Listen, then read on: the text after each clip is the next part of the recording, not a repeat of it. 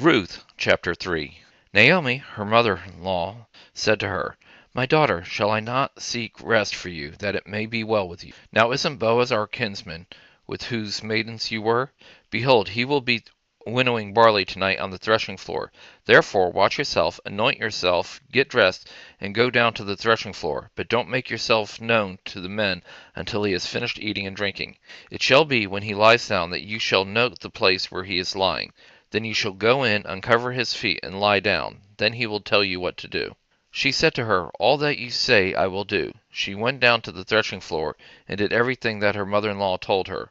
When Boaz had eaten and drunk, and his heart was merry, he went to lie down at the end of the heap of grain.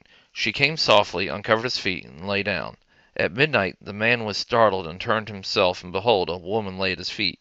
He said, Who are you? She answered, I am Ruth, your servant. Therefore spread the corner of your garment over your servant, for you are a near kinsman. He said, You are blessed by Yahweh, my daughter. You have shown more kindness in the latter end than at the beginning, because you didn't follow young men, whether rich or poor. Now, my daughter, don't be afraid. I will do to you all that you say, for all the city of my people know that you are a worthy woman. Now it is true that I am a near kinsman. However, there is a kinsman nearer than I. Stay the night, and in the morning, if he will perform for you the part of a kinsman, good. Let him do the kinsman's duty. But if he will not do the duty of a kinsman for you, then I will do the duty of a kinsman for you, as Yahweh lives. Lie down until the morning. She lay at his feet until morning. Then she rose up before one could discern another. For he said, Let it not be known that the woman came to the threshing floor. He said, Bring the mantle that is on you, and hold it. She held it, and he measured 6 measures of barley, and laid it on her. Then he went into the city.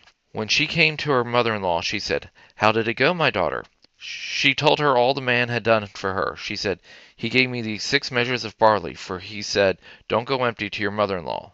Then she said, Wait, my daughter, until you know what will happen, for the man will not rest until he has settled this today.